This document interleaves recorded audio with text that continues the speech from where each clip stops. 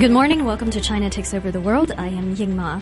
In recent years, China has engaged in a series of nasty disputes with its neighbors over the islands, reefs, and rocks in the South China Sea. With us to sort out the contentious rhetoric and implications for regional security is Professor Carlyle Thayer, Director of Thayer Consultancy and Emeritus Professor at the University of New South Wales, Canberra. Professor Thayer, good morning to you. Good morning, Ying Ma.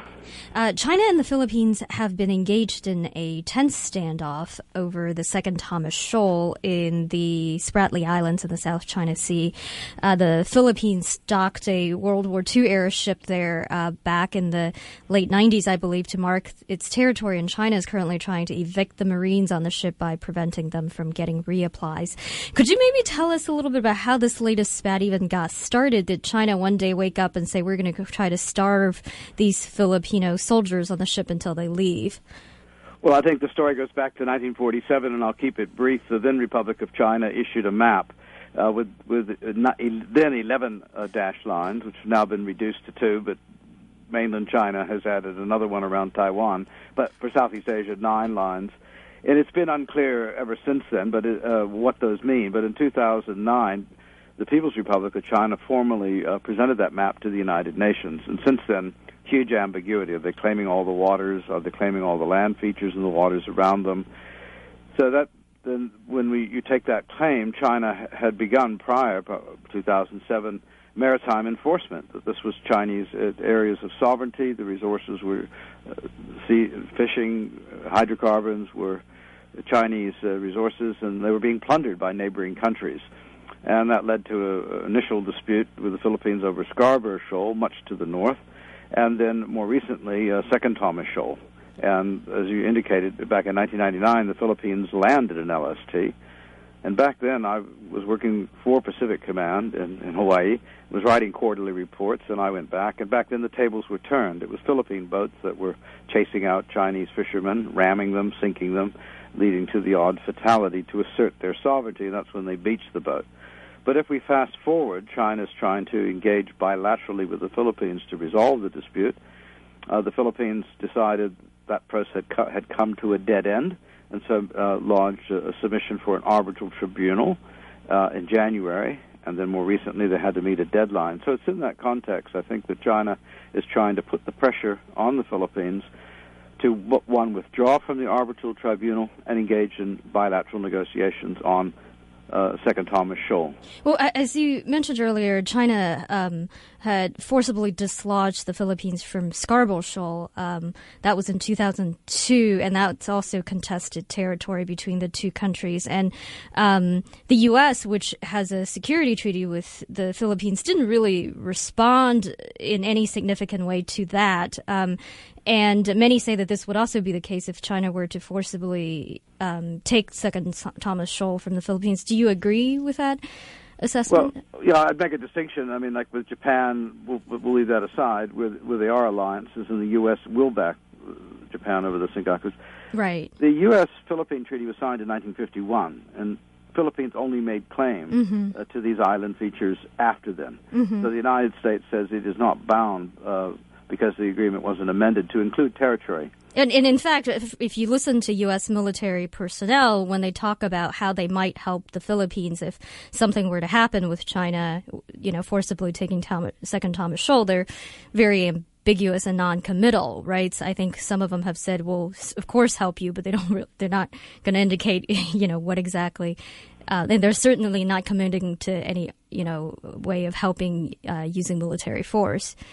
Yeah, what's little known is that the United States brokered a settlement on Scarborough Shoal for the mutual withdrawal of both Chinese and Philippine ships from the shoal. And the Philippines obliged, but according to information that I've received, when the local negotiators sent the information back to Beijing, Beijing was quite angry and insisted they stay. And so you had a situation where the Philippines left and can't return, and China continues to squat, and poor America was standing in the middle with that. Well, we'll see. President Obama is going to the Philippines shortly, and an agreement to enhance defense cooperation is going to step up. But basically my kind of argument has been that there's a double problem here, that if that agreement is to provide deterrence against China. What happens if China acts and the U.S. doesn't act? And then the Philippines giving the U.S. access to the bases. If they don't get anything in return, what's the value of the agreement? So I think it's pretty hard there. But on the second, China has blocked resupply to that shoal twice now, and then the second time, very noticeably, it was monitored by American aircraft, who, in the words of a journalist who was informed about it, swooped quite low to make it quite clear that the U.S. was observing what was going on. The U.S. is playing a delicate game. It doesn't really want to start a war over shoals. And I think we should point out, although we're talking about sovereignty, what the Philippines is arguing before the arbitral tribunal and what any international lawyer will tell you, you can't claim sovereignty over shoals. They're underwater features or they're extensions of continental shelves. You can claim sovereignty over islands, as properly defined, and rocks with a limited area, but not shoals. And China, like with Mischief Reef, which isn't a territory, has also occupied it. So Second Thomas Shoal, where there's a beached LST, in a sense, we'll see what the arbitral tribunal says, but international lawyers, it's a submerged feature in the exclusive economic zone. You can't really claim sovereignty over it. And so all of the maneuvers around this could all be symbolic. Right, but historical evidence has now shown that the 1947 Republic of China map was plagiarized from British Admiralty maps at the time. Some commission was set up in the Republic of China that didn't have the wherewithal to investigate, was told, Western powers are encroaching on China, seizing property, come up with a map that shows what's ours so we can begin to defend it legally at least. And so they appropriated what was on a British Admiralty map, and we know it because all the mistakes in that map reappeared in the other ones. Then they had problems translating English terms into Chinese, and in some cases, the mainland China has converted these into land features, so sandbanks begin to appear when they're sunken shoals. So there's a real mess there about what is being claimed. And part of it could be solved. I mean, China says it's ours by historical rights. Well, that's an ambiguous term in international law. It only refers to territory inside the territorial seas. But no one is denying, and I wouldn't, that Chinese fishermen have been in these waters for years. And the central problem there is the fishing stock, on which everybody relies, is being depleted. The waters are being polluted overwhelmingly because of China. And if we just continue in this way, then there's a no-win situation. China may assert itself, but find it's depleted the stocks. And what's happened is that's occurred from Hainan south. Chinese fishing fleets have had to go further and further afield, and then they bump up against now countries like Indonesia, which has reacted quite strongly recently, and Malaysia. So the Philippines is just the nearest stop. We are speaking with Carlyle Thayer, emeritus professor of the University of New South Wales. China's claims in the South China Sea are not new, and its actions to dislodge other countries from islands or reefs or whatnot are also not new. So, for instance, China took over Mischief Reef from the Philippines in 1995, and I think you alluded to that earlier. And then before that, had a couple of incidents where it used deadly force to take disputed islands from Vietnam. So, but the volume of complaints against China is certainly much higher now than previously. What is so different about China's efforts to assert its territorial claims now? And why do players in the Asia region seem so much more alarmed than before? Well, only in the last decade or so has China's rise led to rapid military modernization and the appearance of Chinese paramilitary vessels, which are now the Coast Guard and military ships in the region. Since about 2007, China initiated maritime enforcement rights patrols. Were quite aggressively, and it was called the 11 Dragons, a whole series of Chinese administrations, all with varying interests in the South China Sea, all reporting to different authorities, went out, sailed the seas, and pushed Chinese sovereignty. And that led to harassment of particularly Vietnamese fishermen, but the fatalities, ramming boats, seizing catches, holding hostages. It led China to cut twice cables of oil explorations in Vietnam's exclusive economic zone, and to chase off a vessel in the Philippines waters, and one Chinese military boat to shoot at but not kill Filipino fishermen. So we had an escalating series of incidents, fishermen, China opposing resources, putting pressure on American oil companies not to invest in the region, which the Obama administration had to deal with when it first came to office. So across the board, these maritime enforcement patrols generated friction. In addition, then the Chinese Navy, quite legally, quite properly under international law, has been using the high seas to demonstrate its power to go further and further from the near seas to the far seas, and that's caused individuals to worry. And then you fast forward to the global financial crisis, U.S. economy going backwards, and then the huge sequestration budget fights in Washington. Many regional states looking for a balance to China. They want to work with it economically, but prefer that China be a little more softly on the military side, look to the United States, and they have serious reserves and questions about the staying power of the U.S. And then we get the situation now, which is lots of people complaining about China being a bully in the region, and lots of people wondering if the U.S. is going to do anything about that.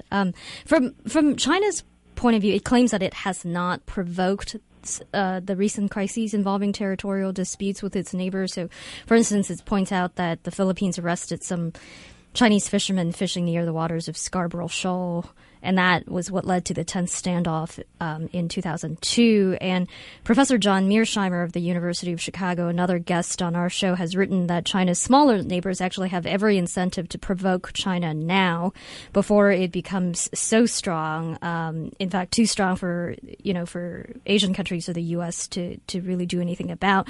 Do you think countries, the smaller countries in Asia that have these disputes with China, are in fact going out of their way to provoke China into some kind of an overreaction? Well, I love the realist thinkers that let a good ideology get in the way of facts on the ground. For example, that Vietnam is not allied to the United States, and anything that Vietnam has done has been very low-key, called naval activities rather than exercises. And there's no incentive for Vietnam to provoke a larger neighbor. But what Vietnam has done is do what's called self-help, which John Mearsheimer understands, is building up its own military, taking delivery of Kilo submarines from Russia, getting anti-shipping cruise missiles so it can defend itself. So Vietnam has not provoked in the hope the U.S. will come to Vietnam. The U.S. has no treaty obligations to it. Now, the Aquino administration, when it came to office, was given a report on increased Chinese activities in Filipino waters. Now, the previous administration leaned very much towards China. And the Filipinos, if there's one thing you can say about them, is that they are anti-China and anti-America if their sovereignty is affected. And there are even demonstrations as we speak going on in the Philippines against against the rotation. So, it's a China propaganda line. They're using legal warfare and propaganda to completely, to me, upset the facts on the ground or on the water. That how can the Philippines provoke? Scarborough Shoal lies within the Philippines' exclusive economic zones. And the Chinese 5 fishing vessels that showed up there were in fact violating international conventions and Philippine law on the preservation of endangered species. And the Philippines made the mistake, and I put that in quotation mark, of taking a former American Coast Guard cutter, rechristened as a naval vessel, hardly powerful, completely stripped of its weapons basically, to run the first patrol up there. They boarded and filmed and showed the endangered species, and also what countries do have in the exclusive economic zone is sovereign jurisdiction over the resources. We have about 30 seconds left. So Philippines tried to assert its sovereignty, and China actually put more muscle on the ground, and the Philippines had to back down. We'll have to leave it there. We've been chatting with Professor Carl Thayer, Director of Thayer Consultancy and Emeritus Professor of the University of New South Wales, Canberra. Professor, thank you very much. Thank you, Ying Ma. This is China Takes Over the World, and I am Ying Ma.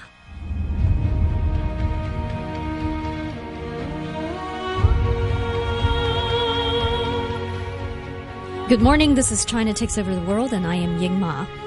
Conventional wisdom tells us that state-owned firms in China are bloated, inefficient bureaucracies that benefit from a huge swath of government subsidies and policies. Private Chinese firms, on the other hand, are supposedly much more competitive and innovative and tend to make it by their own merits rather than with the benefit of government favoritism. Wentong Zheng, an assistant professor at the Levin College of Law at the University of Florida, says that this characterization is overly simplistic and that the line between state-owned and privately owned firms in China is not nearly as clear-cut. We are delighted that Professor Zheng is with us this morning. Wentong, thank you for joining us. Oh, thank you very much, Ying. I'm glad to be, invited on your show and talk about my paper. Well, it's great to have you. As you said, you recently co-wrote a paper titled "Beyond Ownership, State Capitalism, and the Chinese Firm," and it was released by the European Corporate Governance Institute. You argue in the paper that the standard dichotomy between state-owned and private firms in China simply breaks down. Please tell us why. Our argument, Ying, is that in China, in terms of the relationship between the state and the firms, the formal ownership of the firms doesn't really matter as much as in societies where the boundary between the government and private property is relatively clearer.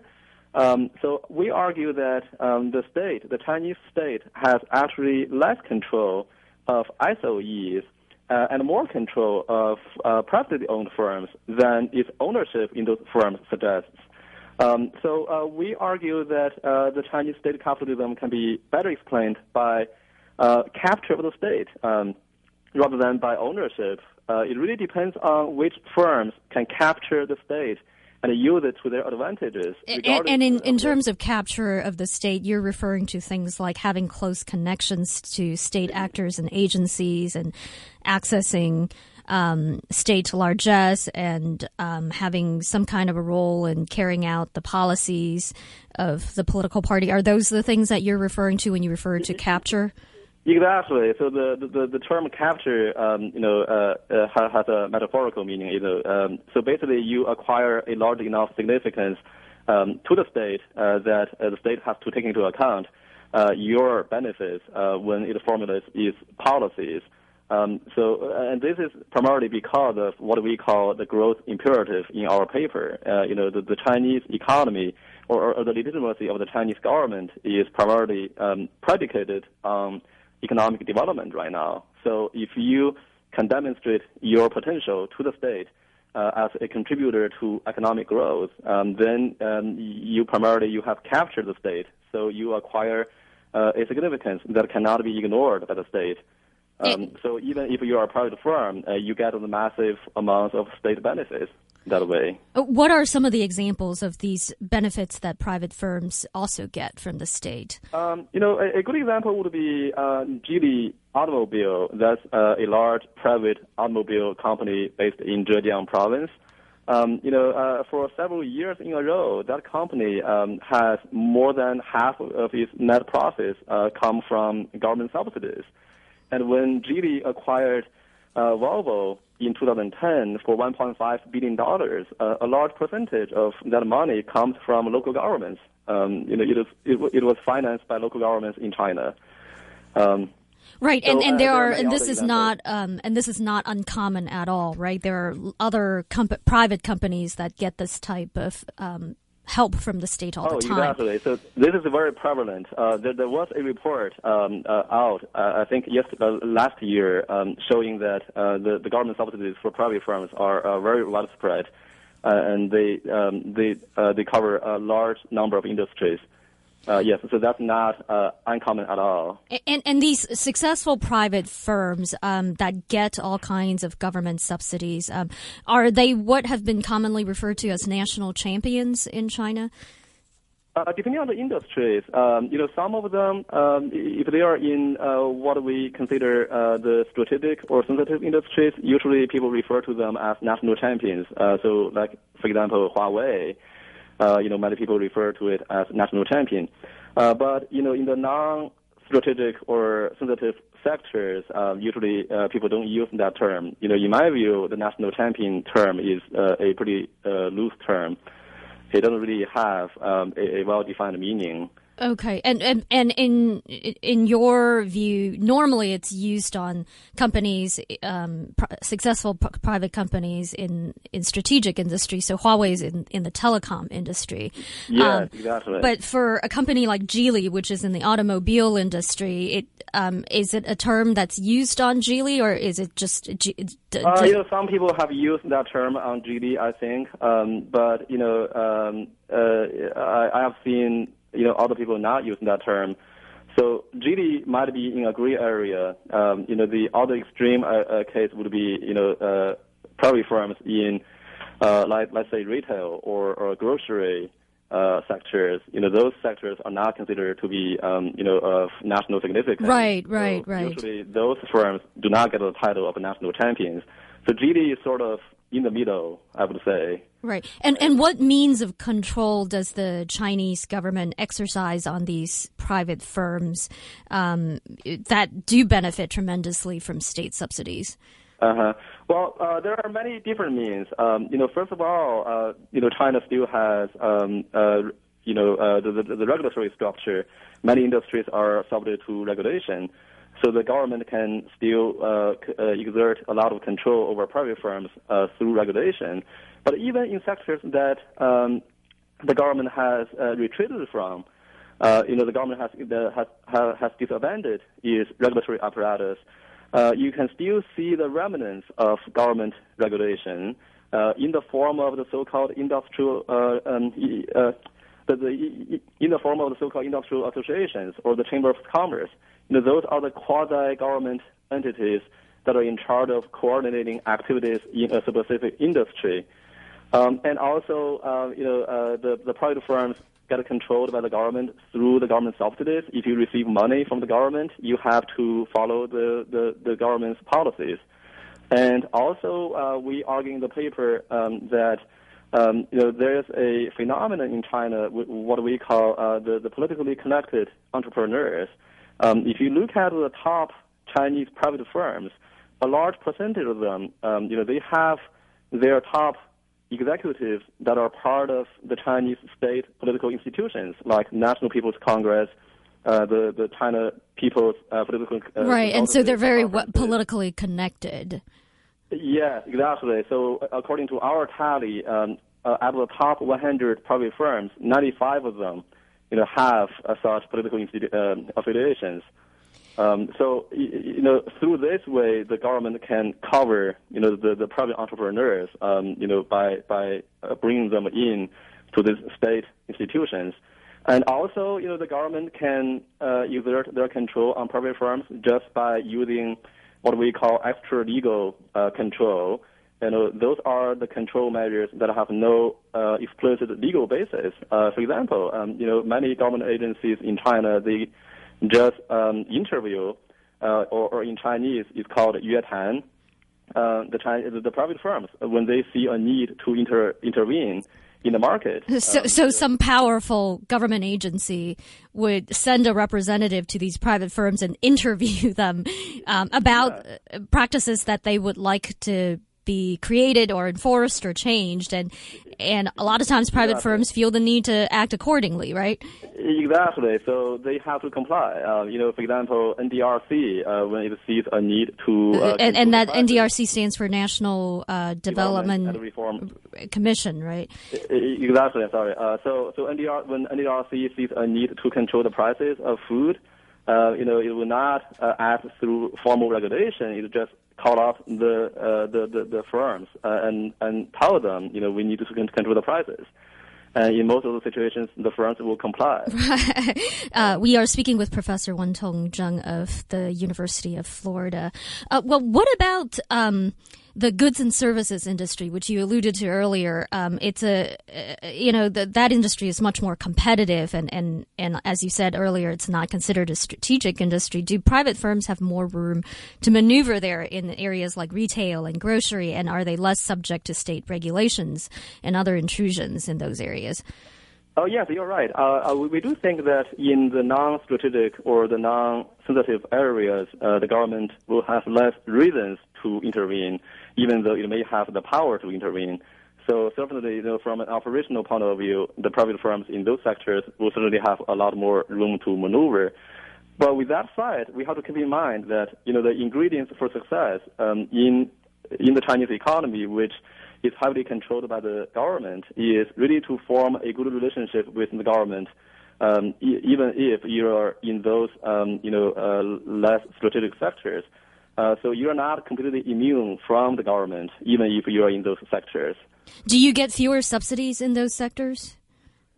If you're large enough, if you're just a mom and dad shop, no one probably cares about you. Right. But if you are large enough and you hire a lot of employees and you contribute, tax revenues to the local government, yeah, definitely you get subsidies in various forms. Okay, well, let's talk about the small and medium-sized private firms. If the large, successful private firms share many of the characteristics of state-owned enterprises and get many of the benefits, then what actually happens to the smaller private firms that are in many ways the real engines of growth and sources of efficiency in the Chinese economy? Are they pretty much left on their own? At least initially, yes. To a large extent, they are the real engines of growth in the Chinese economy, like Huawei was, right? When it was first developing, it was a small firm at the beginning, and it made technological breakthroughs. And after that, it got, the government support in various forms. So those private firms, you need to demonstrate your potential to the state, right? You either need to create new technology, or you need to create new markets so that you can show your value to the state. So in that and once you show your value, then the state will probably dump some subsidies on you to help you grow bigger in order to help the economy grow overall. The World Bank's China 2030 report, which came out a couple of years ago and which was also cited in your paper, that report cited figures that said that 1 in 4 SOEs in China make a loss. If the dichotomy between private and public firms is so blurred in China, as you said, how do we explain report after report, like the one issued by the World Bank, that keeps on telling us that SOEs generally underperform private companies? That's a good point. First of all, we're not really arguing in our paper that there are no differences between SOEs and private firms. There are differences. What we are saying in our paper is that in terms of the state-firm relationship, the difference that stems from ownership is really little. So there are differences between SOEs and private firms, and we're not denying that. But with that said, I do think the general conclusion that SOEs tend to underperform private firms need a caveat, which is, we suffer from what we call an observation bias here. All of those SOEs on which we have data, many of which wouldn't have existed had they not captured the state, right? Those loss-making SOEs, they probably would have closed if they didn't have the state support. Right. And I don't think that's right. That's not questioned, I think. Yes, but if you were a small private firm and you don't get the government support, when you make losses, you probably will close down. So you don't get tallied. You don't make it into the data.